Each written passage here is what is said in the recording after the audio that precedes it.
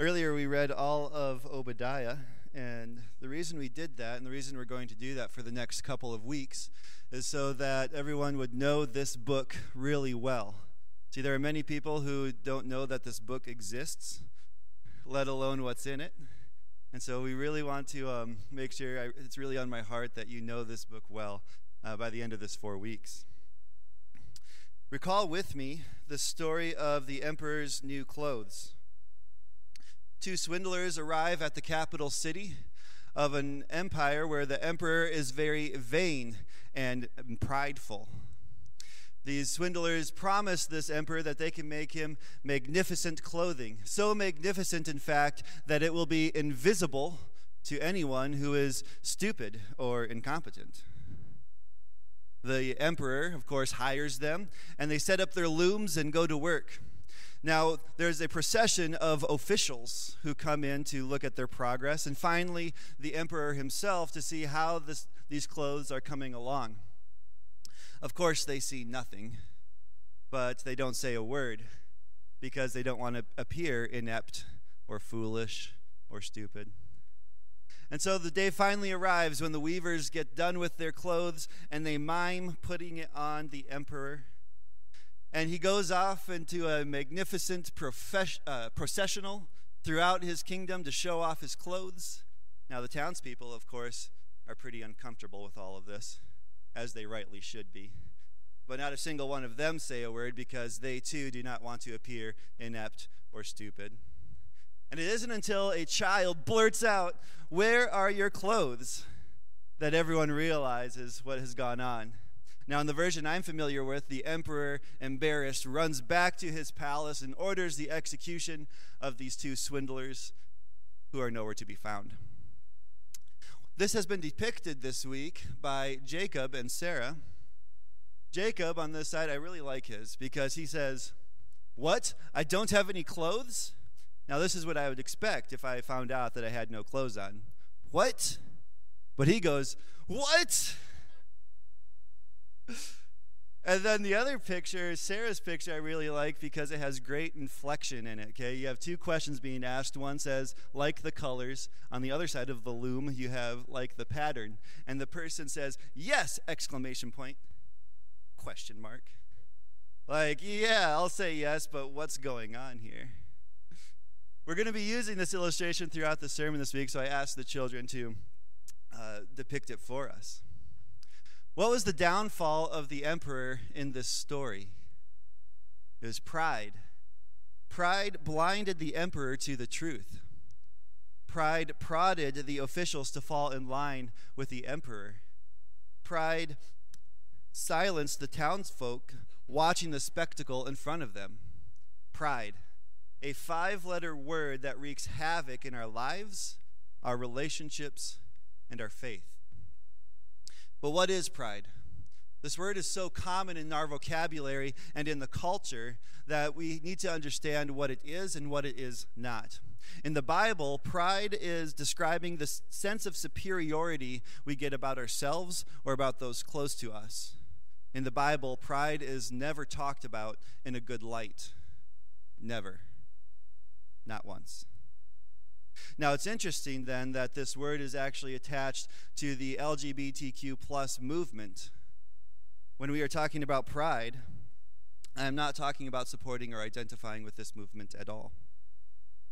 We often don't view the sin of pride as on the same level of other sins. What's wrong with being prideful? Well, to answer that question, let's turn to Obadiah verses 1 and 2. Obadiah 1 and 2. It's found on page 772 of your ESV Chair Bible. This is what Obadiah 1 and 2 says. The vision of Obadiah. Thus says the Lord God concerning Edom. We have heard a report from the Lord, and a messenger has been sent out among the nations. Rise up, let us rise against her for battle. Behold, I will make you small among the nations. You shall be utterly despised. The book of Obadiah opens up with a harsh condemnation of Edom, communicated through a vision to the prophet Obadiah and originating from the Lord. In this week's From Pulpit and Paper, I detail how this is a personal decree from God. I would invite you to check that out. God is personally present here. We will see judgment in this book, but we need to understand that this book begins and ends with a loving Father protecting his children. But the next phrase is a little difficult to understand. It says this: "We have heard a report from the Lord." Now the word "we" is referring back to the Lord Yahweh. And the report in the Hebrew is coming from Yahweh. God is issuing a decree based on something he has heard from himself. Again, God is personally present in this situation, and he is showing that this information cannot be contested. He himself has gathered it. Its origin and its interpretation are infallible.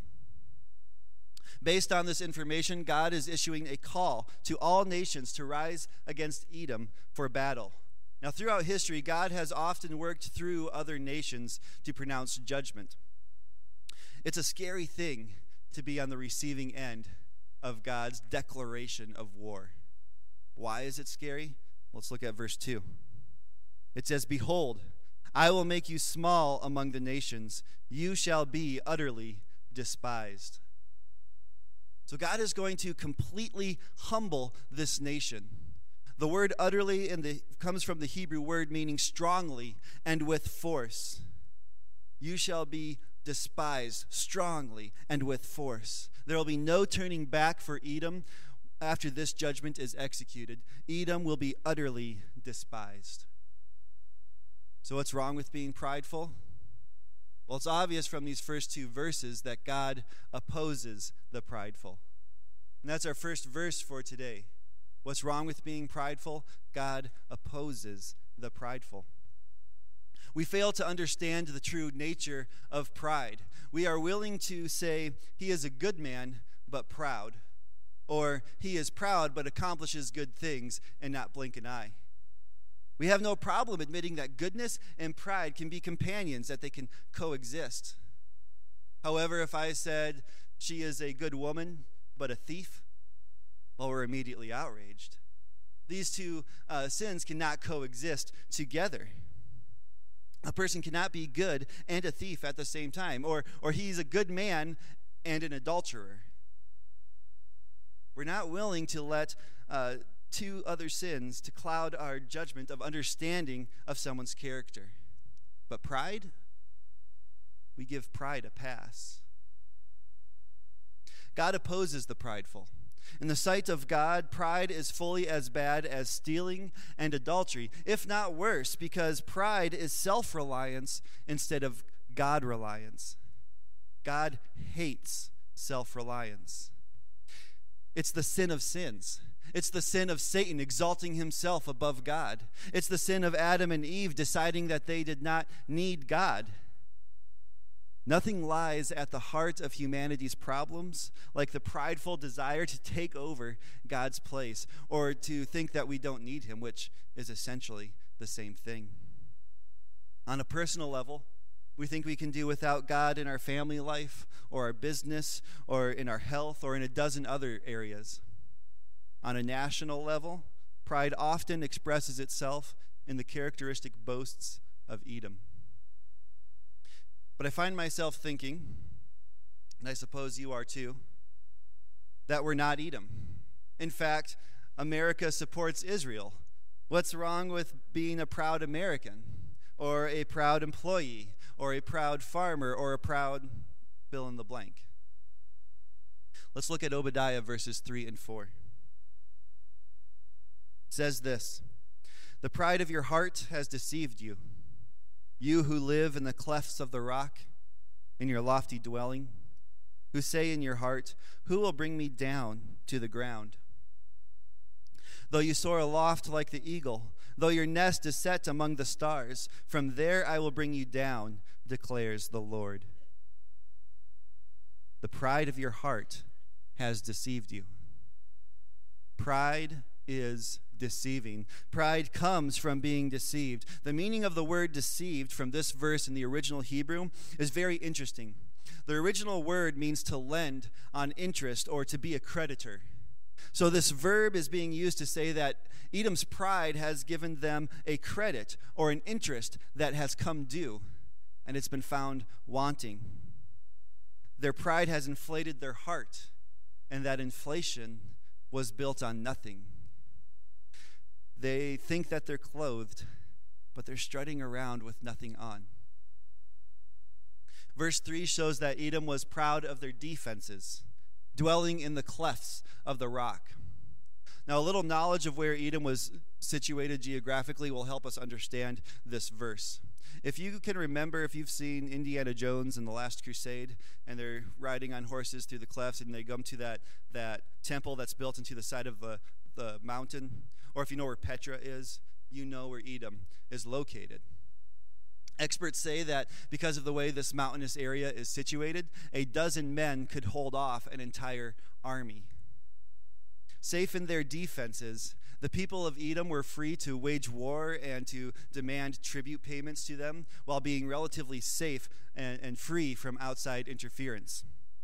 They boast, "Who will bring me down to the ground?" They place pride in the strength of their dwelling, the rocks that surrounded them, and in the high places where they could see the danger coming. Physically and in their heart, they felt invulnerable. They were proud about their defenses. Unfortunately, we can do the same thing, can't we? Nationally, are we not proud of our defenses, of America's military might? Do we not boast in having the best army, the best missiles, or the far superior technology to the rest of the world? Do we not place pride in our security as a nation? We need to understand that pride, any pride, deceives us into challenging God. And that's our second point for today. Pride deceives us into challenging God. We become self-reliant and not God-reliant.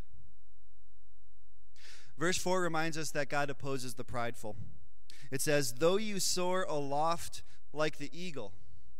In the Hebrew, this better translates to, "though you exalt yourself as an eagle."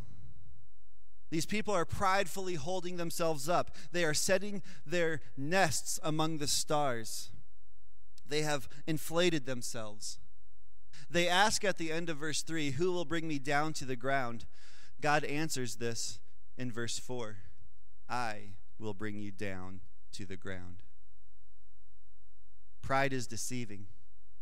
Pride, any pride, deceives us into challenging God. But holding pride in our position or in our actions doesn't make us anything more than what we actually are, and that's frail, sinful human beings. Now, recently I had COVID, and if there is one thing that I was really reminded of when I had that, is that I am a frail human being. I was really fatigued, and I had difficulty breathing, and I still have difficulty breathing sometimes. COVID took my wife and myself down hard. Pride deceives us to think that we're not frail. Pride deceives us into thinking that we are self-reliant. It deceives us into puffing ourselves up. It inflates our ego to think that we aren't frail, we aren't sinful. Pride deceives us into challenging God. Individually and nationally, we think, who can bring us down? Look at how great or strong we are, we boast. But our boasting is nothing more than air. Friends, don't be deceived. We are frail. We are sinful. Neither our position or our actions can change that. We cannot change that reality. Now, many of us might agree with our frailty. That might be an easy thing to agree with.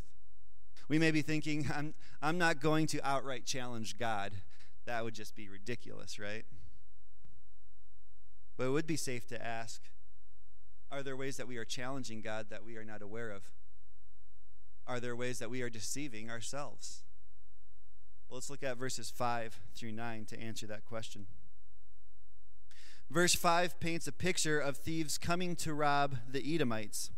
It says, if thieves came to you, if plunderers came by night, how you have been destroyed. Would they not steal only enough from themselves, for themselves? If grape gatherers came to you, would they not have gleanings? What normally happens when thieves and plunderers steal? There's something that's left behind, right? I mean, even the Grinch who tried to steal Christmas, he still left behind who hooks and who wires and who homes. Not even he could steal everything. The same with the grape gatherers that are detailed here in the verse. There are gleanings that are left behind from their harvest. We trust in this belief that after hardship, there will be things left behind that we can use to rebuild our lives. We think, as long as we got each other, or as long as I have the clothes on my back, or as long as I have my strong work ethic, we will be fine. But even that is self-reliance. Even that is trusting in the wrong things, and even that is pride. And verse 5 is referencing back to verse 2. Verse 2 says that Edom is going to be utterly destroyed, that they are going to be destroyed with force or with strength. Look at the middle of verse 5. God reiterates, how you have been destroyed. So this trust in the ability to rebuild after hardship is misplaced. When God brings down the prideful, there will be nothing left for us to rebuild. Okay, no matter how vigilant or systematic thieves and plunderers are, there will be something left over. Not so with God's judgment. God would lay total waste to Edom. Like the emperor, Edom is trusting in a piece of clothing that isn't there. The things that we trust in are the things that we put our security in. The things that we put our security in are things that become a source of pride for us. Look at verse 6. Verse 6, how Esau has been pillaged, his treasures sought out. Now remember that because of the geographical location of Edom, they were able to make others pay tribute while being relatively safe. So Edom had wealth and was placing trust and security and pride in their money that they had accumulated. How many of us do the same thing? I think this is one of the most natural things for any of us to do, to place trust and security in our wealth. Individually, we believe that we can weather economic hardship if we have enough money to fall back on.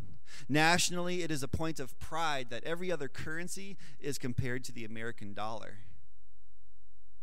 We place our trust in our national wealth and seek to assert our economic dominance. But wealth cannot be trusted. It can be entirely taken away. Like the emperor, wealth is just another piece of non-existent clothing in the eyes of God. So far, God has been taking away every security, each object of trust, and each pride away from the Edomites. Every security is doomed for destruction. This continues in verse 7. Because of her location, Edom had a vast network of allies. But God said that the alliances that Edom placed trust in were nothing. Now, there are two phrases that stand out in this verse. I'm going to read the whole thing first. All your allies have driven you to your border. Those at peace with you have deceived you. They have prevailed against you. Those who eat your bread have set a trap beneath you. You have no understanding. So two phrases stand out. The first one is found in this fourth line here. It says, those who eat your bread have set a trap beneath you. This word for set is the exact same word used in verse 4 for setting their nests among the stars. What they thought was security, God is contrasting and saying, it's your utter destruction. They have trusted in the wrong things. The nest that they thought they had is actually a trap. The second phrase occurs right after this. It says, you have no understanding. Now, this could be better rendered from the Hebrew as no one is aware of it. No one is aware of it. Verse 7, all of your allies have driven you to your border. Those at peace with you have deceived you. Those they have prevailed against you. Those who eat your bread have set a trap beneath you. No one is aware of it. In other words, this destruction that is all around them is completely hidden from them. They have no clue that it's there. God is telling them that their trusted friends cannot be trusted in. As Edom has deceived itself, so too have its allies. Edom placed trust, security, and pride in their allies. Do we not do the same thing in America? We trust in our thriving relationships with other countries. We are in what has been called the age of diplomacy. If weapons do not work, maybe diplomacy will, or vice versa. Now, it's better to have diplomatic relationships than none at all. It's very wise to have that. But Obadiah's point is that we cannot trust in these. Other nations will deceive. The only thing in which a nation is ever truly secure is a humble and obedient relationship with God. The only thing a nation is ever truly secure in is a humble and obedient relationship with God. It is wise to have allies, but not to trust in them. Allies are just another piece of invisible clothing in the eyes of God. God continues to strip Edom of its pride. Verse 8. God promises to destroy the wise men out of Edom and understanding out of Mount Esau. Now, from the human perspective, this is not just empty arrogance. Now, we wouldn't normally think that Edom was this abode of human wisdom, but they were. They were noted for their wisdom. Edom is referred to as the men of the East in multiple locations throughout the Old Testament. So in 1 Kings 4, where King Solomon's wisdom is being talked about, his wisdom is actually being compared to Edom. It says his wisdom is greater than the men of the East. And in Jeremiah 49:7, it speaks of Edom as if it's a known place for wisdom. I'd invite you to write that scripture down and go check that one out later. Edom put pride in this. Look how smart we are. But God will destroy the wisdom and understanding of Edom. They cannot trust their own intellect, nor can they trust their own strength. Verse 9, your mighty men shall be dismayed. Every man will be cut off by slaughter. God will destroy the mighty man too. The strong cannot be trusted to save them. To God, their wisdom is foolishness. Their strength is weakness.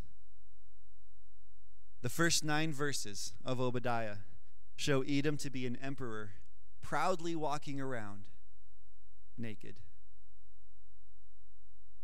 Pride is born out of selfishly trusting the wrong things. That's our third point for today. Pride is born out of selfishly trusting the wrong things. Point number 1, God opposes the prideful. Point number 2, pride deceives us into challenging God. And point number 3, pride is born out of selfishly trusting the wrong things. The Edomites trusted in their ability to rebuild. They trusted in their wealth. They trusted in their allies, in their wisdom, and in their strength. We do the exact same thing as Americans and as individuals. We trust in other things to provide our security. We take pride in these things. However, Obadiah is warning us away from this. He's crying out saying, do not follow the path of Edom.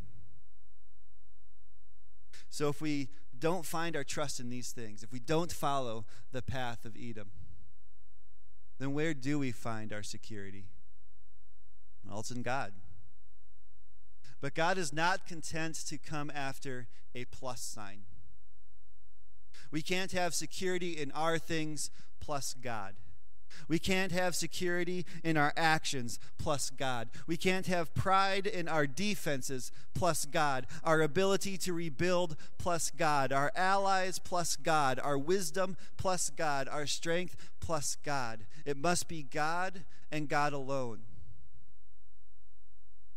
But often, we try to get through the day until the moment comes where we've exhausted our strength and we've exhausted our wisdom, and only then do we say, well, I should probably ask God about this.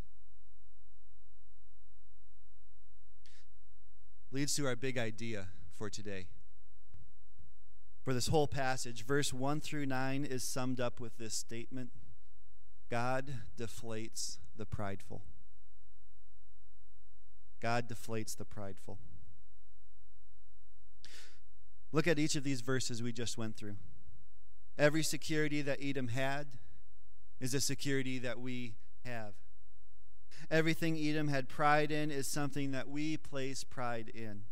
Something America places pride in. As Americans, we have become self-reliant. We puff ourselves up. As individuals, we have become self-reliant. We are proud, and we have become proud. But in God's eyes, we are strutting around with nothing on. And Obadiah is the child who is pointing out our pride and vanity. And we have to ask ourselves, will we listen? Or will we try to rationalize it away? Or worse yet, will we try to silence it? Because God destroys every security that is not based in him. He destroys it all and leaves nothing left. Why? Why does God do this? Because in trusting something else, in taking pride in something else, in putting our security in something else, we reject God. We are Adam and Eve back in the garden, plucking fruit right and left. And God will not have that. Look at the last phrase of Obadiah, the very last phrase of the very last verse, verse 21. The last phrase. This is what it says. And the kingdom shall be the Lord's. And the kingdom shall be the Lord's. That is the final word. The kingdom shall be the Lord's. It will not be ours. It will not be made in our image. It will not be made up of our things, of our defenses, of our wisdom, of our strength, of our allies. It will be God's, and God's alone. How do we enter this kingdom? Well, we take our cue from the kingdom's leader, Jesus Christ, who, though he was in the form of God, did not count equality with God as something to be grasped, but humbled himself, becoming obedient to the point of death, even death on a cross. We must humble ourselves before God. And the humility, true humility before God, can only happen when we surrender our all to him and accept his free gift of grace, his gift of salvation. Because God is so compassionate and loving that he stands by ready to give us his grace and his salvation to all who ask of it, to all who put their faith in him. He gives it because his son lived a perfect life. He humbled himself and took our place. He was the only one who had cause to have trust, security, and pride in himself. And instead, he lays his life down for us. He lays his life down for those of us who are proudly walking around with nothing on. We must humbly accept that Christ did this for us and place our sole trust in his death and in his resurrection. Now I was going to close today with a few practical steps on how to grow in humility. I'm going to save that for next time. Today I want to close with a word of reassurance. Our country is going through a pandemic. It has gone through chaotic looting, shouting matches, and a contentious election that promises to continue for a little while. This chaos has affected our school system and our places of work. This church has gone through a long season of transition and change. Many of us are tired and are hurting. We have trusted in our health. We've trusted in the security of family, in law and order in this country, and in consistency in this church. We've been reminded that we need to trust in God, and we try to do that, only for another wave to break over the ship and threaten to break it up. And so we find ourselves battling everything: our country, our community, each other in church, everything. Friends, today, now is a time for grace. Now is a time to give grace to each other out of love, to overlook slights, to let go of the past, to draw close to each other in deep Christian fellowship, to encourage one another, and to bear each other's burdens, to be humble with each other. This is a call to come together and help each other trust in God and God alone. We struggle to do this by ourselves. It's because we were never meant to do it by ourselves. One of the reasons God put the church together is so that we can come together and help each other trust in God and God alone. So be encouraged. We are not alone. We can face things together. God is with us, and we're with each other. And at the end of all things, we face an eternity in that reality. Be encouraged today. Help each other to trust in God and God alone. Let's pray. Heavenly Father, we come before you this morning, and Lord, I pray that we let go of any pride that we have in anything, any trust that we have in anything, or security that we have in anything. And Lord, help us to just trust in you and you alone.